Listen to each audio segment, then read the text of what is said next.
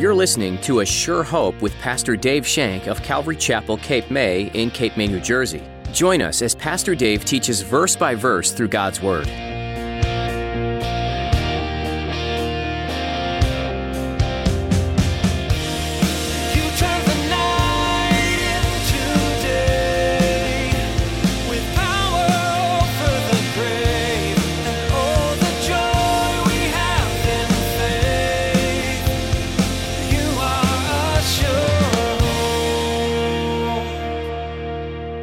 God's promise that He's created these good works. We've created in the image of Jesus Christ, and He's going to let these good works shine as we walk into them. Just as God went before Joshua, just as God went before Paul, God goes before us. God goes before you. I know you've seen it happen in your lives. How many of you have ever been to a retreat, and before you went to the retreat, you had a conversation, whether in the car going or in the room before you got to the retreat, and you had this great conversation about the Lord and what the Lord's doing in your life? Have you ever thought about God being like a bodyguard for you? He's your security, walking ahead of and behind you, looking for perpetrators and seeking your protection. This is what Pastor Dave's talking about today. Through God's promises and His Spirit speaking, He's looking out for you. Now here's Pastor Dave in the book of Philippians chapter 3 as he continues his message, Standing on the Promises of God.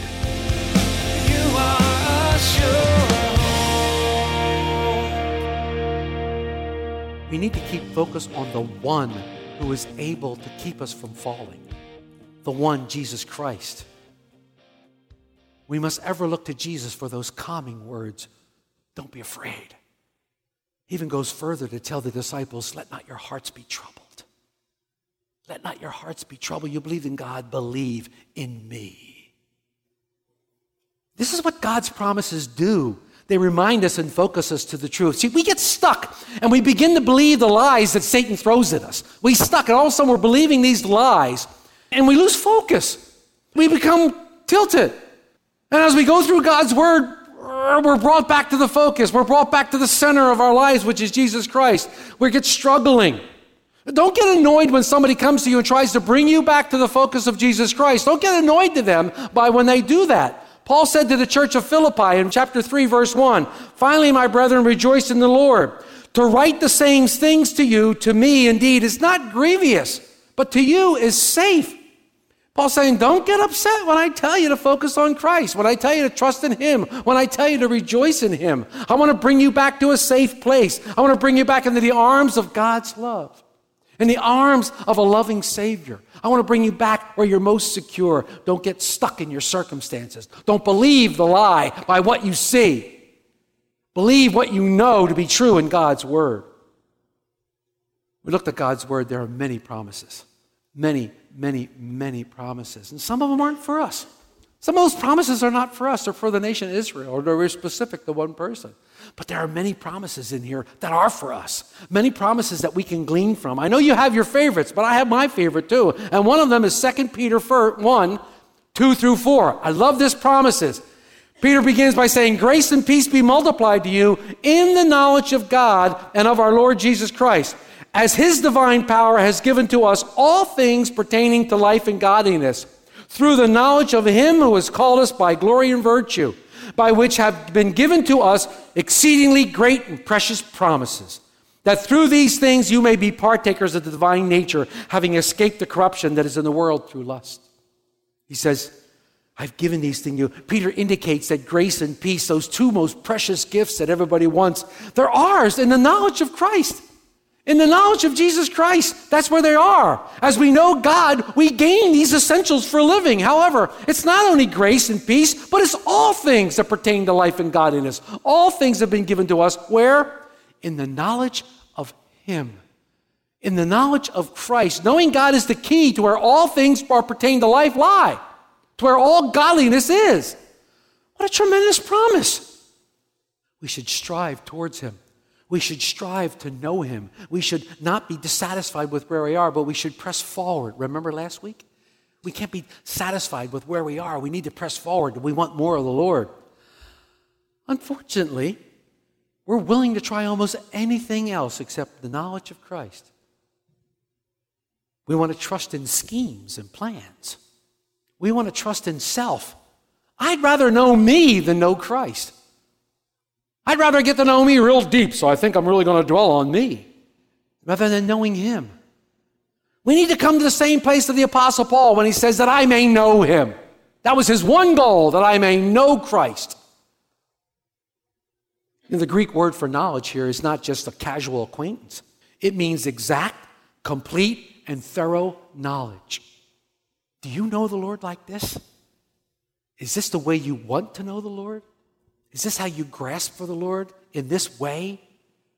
How do we come to this knowledge? It comes as we learn of him through word, through prayer, and through the community of God like this. This is where the knowledge comes from, fellowshipping with one another. The word comes forth. You know, it does say that we're supposed to meet God in aloneness, but we're not supposed to be always alone. We need the community of believers in fellowship, iron, sharpening iron, building us up in the faith. I need someone to call me and say, hey, get your mind back on Christ. I need you. We need each other. We see someone, I need prayer. Man, I want to pray for your brother. I want to pray for your sister. I want to write you back up. The ship seems to be listening. You're listening a little bit. We need to get you back on center. Let's pray with you. Let's fellowship together. Let's read God's word. And that's what we do as a fellowship. We come to the knowledge of him and his glory and his virtue. And what do we get? Exceedingly great and precious promises. We get these things. This means that the promises of God are based solely on his glory, based solely on his virtue, and they are perfectly reliable because God cannot lie. And he's always faithful even when we're faithless. God is always there. That's what they're based on. See, his great promises are not based on me. Praise God. They're not based on me because I'm going to fail every single time, but God never fails. His promises are based on him. What a wonderful thing. His promises are based on him. Paul received these promises, and one of the promises was, I'm with you. We have the same promise that Paul received today. We have that promise in Hebrews 13:5. For he himself said, I will never leave you nor forsake you. That's a promise of God. Our God is ever with us. He will not leave us nor forsake us. Remember what the angel said to Joseph? You shall call his name Emmanuel. Emmanuel means God with us. Even his name means he's with us. You're never alone. You are not alone. God is always there. What a promise. What a promise. So Paul is now secure in God's promises because of this vision. He continues his work in Corinth. And verse 11 that we talked about a couple of weeks ago says that he stayed there for 18 months. He stayed there a year and a half teaching the word of God. He was so empowered now by the Holy Spirit that he taught God's word. So we see God's promises. Next thing we see is God's providential hand or God's providence. And he fulfills those in Paul's life as his promises start to take place. His promises start to take place. Look at verses 12 and 13. When Gallio was proconsul of Achaia, the Jews with one accord rose up against Paul and brought him to the judgment seat, saying, this fellow persuades men to worship God contrary to the law. Eventually, the unbelieving Jews rose up. Something that Paul had experienced before. The unbelieving Jews are going to rise up and they're going to come against Paul. But remember, we talked about this. These were Paul's fears, and they were realized now. His fears were realized, and he's now going to be a subject to go to a trial at the hands of a mob. He's going to go to a trial at the hands of another mob. But God has gone before him. God has arranged circumstances to occur according to God's will. As he declared to Paul, he said, I have many people in this place, many people. And it appears that Gallio was one of God's people. See, God can use anybody in our lives, even those that are unsaved. He can use in our lives to work together for good, his purpose according to his plan. He uses all things. In verses 14 and 15, Paul says, when Paul tried to open his mouth, Gallio said to the Jews, if it were a matter of wrongdoing or wicked crimes, O Jews, there would be reason why I should bear with you. But if it is a question of words and names by your own law, look to it yourselves, for I do not want to be a judge in such matters. This is great. You know, we get the word providential from two sources. Latin meaning providere, meaning foresee, and the Greek word pronoia, meaning forethought. God foresees all, and he has foreknowledge of everything that's going to happen. Our God is all-powerful, all-knowing, and ever-present.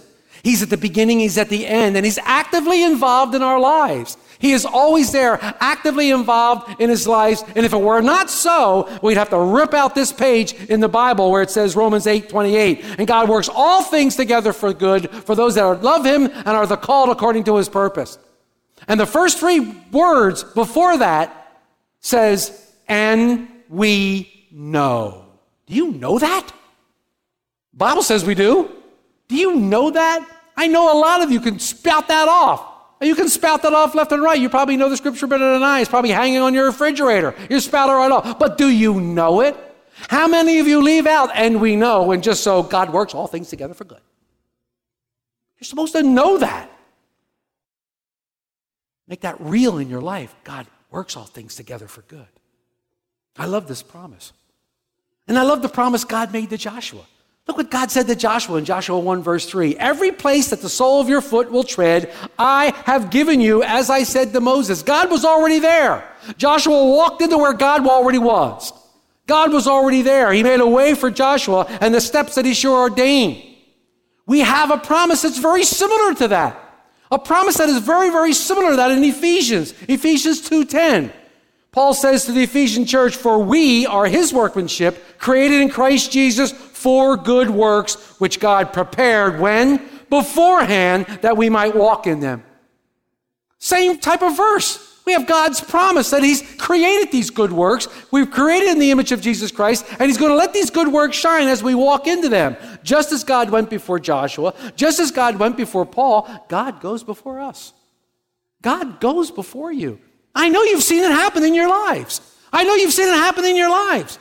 How many of you have ever been to a retreat, and before you went to the retreat, you had a conversation, whether in the car going or in the room before you got to the retreat, and you had this great conversation about the Lord and what the Lord's doing in your life and blah, blah, blah. And you go in and you sit down in a retreat, and the speakers come up, and one by one, they talk about the exact same thing that you were talking about in the car. Tell me it's never happened. I know it's happened because you're laughing.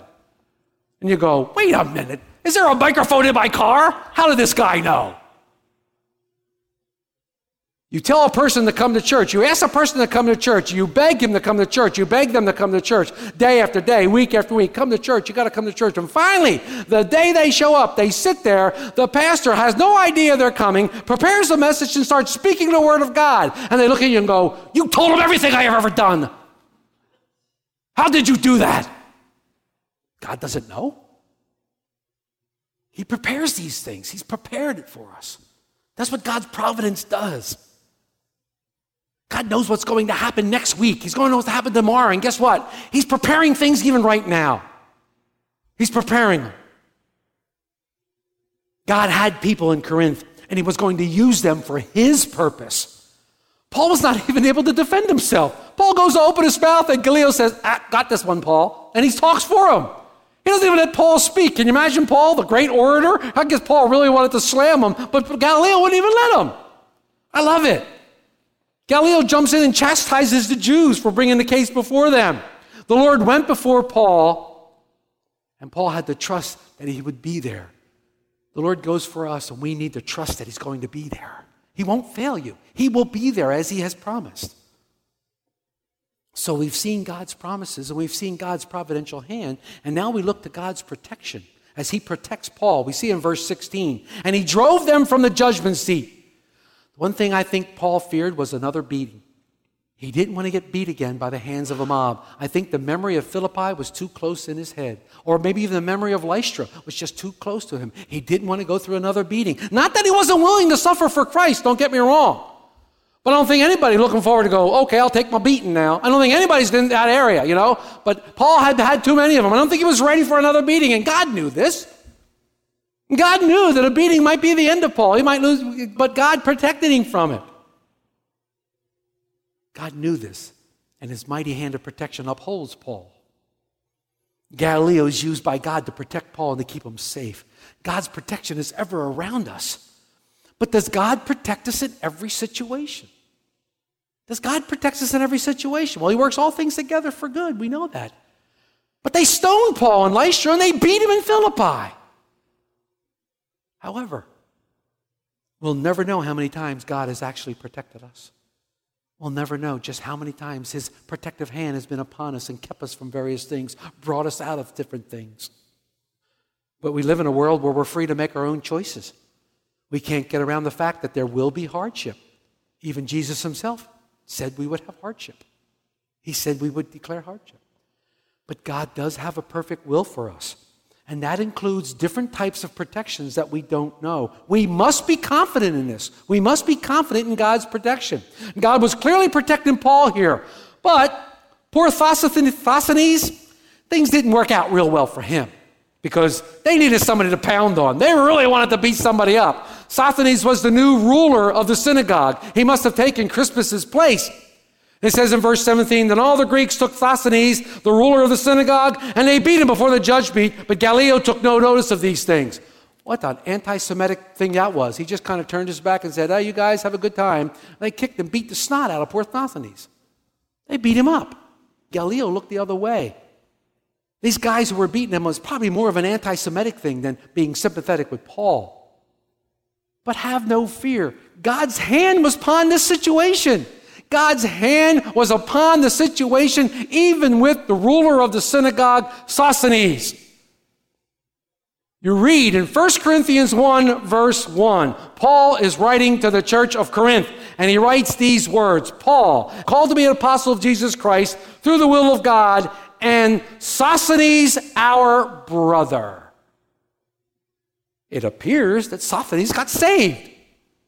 It appears that maybe God used this circumstance in Sosthenes' life to save him, to bring him to salvation. So I guess God does work all things together for good.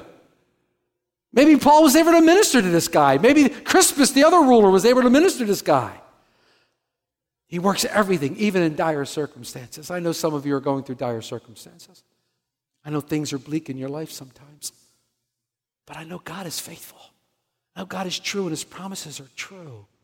And you have to believe that he will work things together for good according to his purpose. And that's the main thing. We don't know what his purpose is. We don't know what his purpose is, but I can tell you according to Scripture, we have to believe that they are good. That it's good. How can this be good? I don't know. But the Bible says it is, so I have to trust in it. It'll be good. God didn't only protect Paul, but God was protecting his church as well. God was protecting his church here. Because Gallio was correct in saying that the government has no legitimate role in deciding religious matters. He was correct here. He said the government does have a right to a legitimate role to decide right and wrong for crimes and things like that, yes. If Gallio had accepted the Jewish charge and found Paul guilty, all the providence governors would have had a precedent. They had had a precedent, and Paul would have never been able to get anywhere. The message would have been stymied. It would have been stymied. But because of Gallio's, now Gallio is a Roman proconsul. He's representing the Roman government. And because of his acceptance and his recognition of Paul, Christianity became an approved religion. And it was God's protection that allowed it to happen. God used mightily Gallio.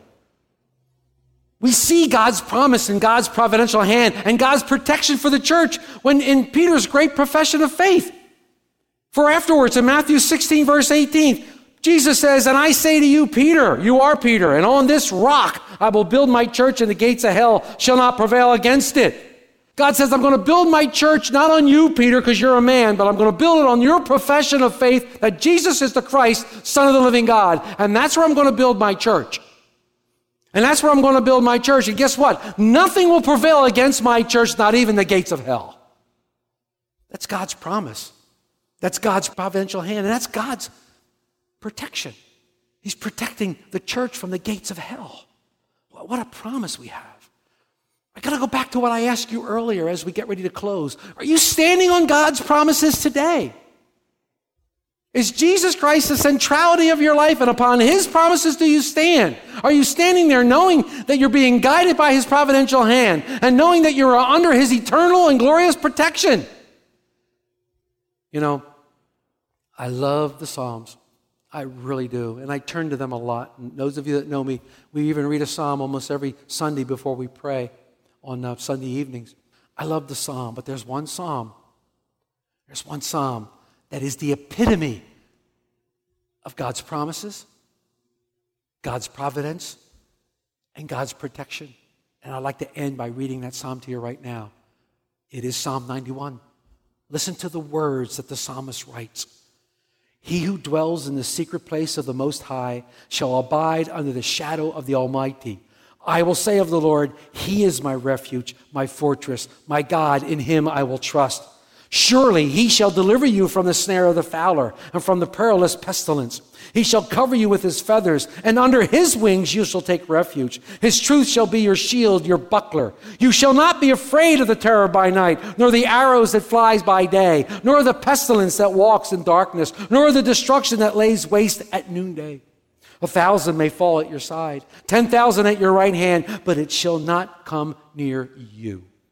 Only with your eyes you shall look and see the reward of the wicked. Because you have made the Lord, who is my refuge, even the Most High, your dwelling place, no evil shall befall you, nor shall any plague come near your dwelling. For He, God, shall give His angels charge over you, to keep you in all your ways. In their hands they shall bear you up, lest you dash your foot against a stone. You shall tread upon the lion and the cobra, the young lion and the serpent you shall trample underfoot. Because He has set His love upon me, therefore I will deliver him. God's now speaking. I will set him on high, because he has known my name. He shall call upon me, and I will answer him. I will be with him in trouble. I will deliver him and honor him. With long life I will satisfy him and show him my salvation. Wow. Talk about God's promises. Talk about God's providence and God's protection. The psalmist had it perfectly written down here for us to look at. Do you know the Lord like this? Do you know the Lord like this psalmist who wrote this psalm? So convinced of God's promises, so convinced of God's providential hand, and so convinced of God's protection that nothing can befall you. What can men do to you? Nothing. What can happen to you that's not in God's palm hand? What can happen to you that God hasn't already ordained to happen to you? Even taking your life, you won't live a day longer than God says so. God even has that under control. Not one day. What a wonderful, gracious, loving God we serve. All through our Savior, Jesus Christ, we have these things. He's given us every spiritual blessing in Christ Jesus, so we have those things. They're ours, the promises of God. And are you standing on the promises of God? Is that your foothold? Is that your strength? Those promises, the foundation laid by Jesus Christ. Are you standing on those today? And if not, I have to ask you, why not? Why not? Why wouldn't you stand on those promises? Why wouldn't you have a life that's full of excitement, a life that's full of grace and mercy and glory, even in the hard times and bad times? Standing on God's promises, there's life. I've come that you might have life and life more abundant. We stand on God's promises and we have that life. Are you standing on those today? You are a sure hope. You've been listening to Pastor Dave on A Sure Hope. Pastor Dave is working his way through the book of Acts. Did you know that the first martyr for Jesus was a great man of faith? His name was Stephen, and he was bold and courageous to proclaim the name of Jesus to others. He wasn't afraid to tell the truth, even when it cost him his life. What courage in the midst of opposition. Do you think you could do the same in this day and age? It's hard to stand up for Jesus when everyone around you is telling you you're intolerant, unloving, and just looking to put people down if you tell them they're doing something wrong. But what makes things right or wrong is firmly rooted in Scripture. It's God's Word that should direct morality, and Stephen was unafraid to go there. If you like this message and would like to catch up on any message you may have missed, head over to ASureHopeRadio.com. There you'll find many messages from the book of Acts, as well as other series. If you find yourself in the Cape May, New Jersey area, stop in and see us. All the information you need is on our website, location, directions, and service times. And if you prefer to call, you can do that too. Our number is 609-884-5821. Once more, that's 609-884-5821. We'd be happy to answer any questions over the phone. Well, that's all we have time for today, but we've loved spending this time with you. We look forward to the next edition of A Sure Hope.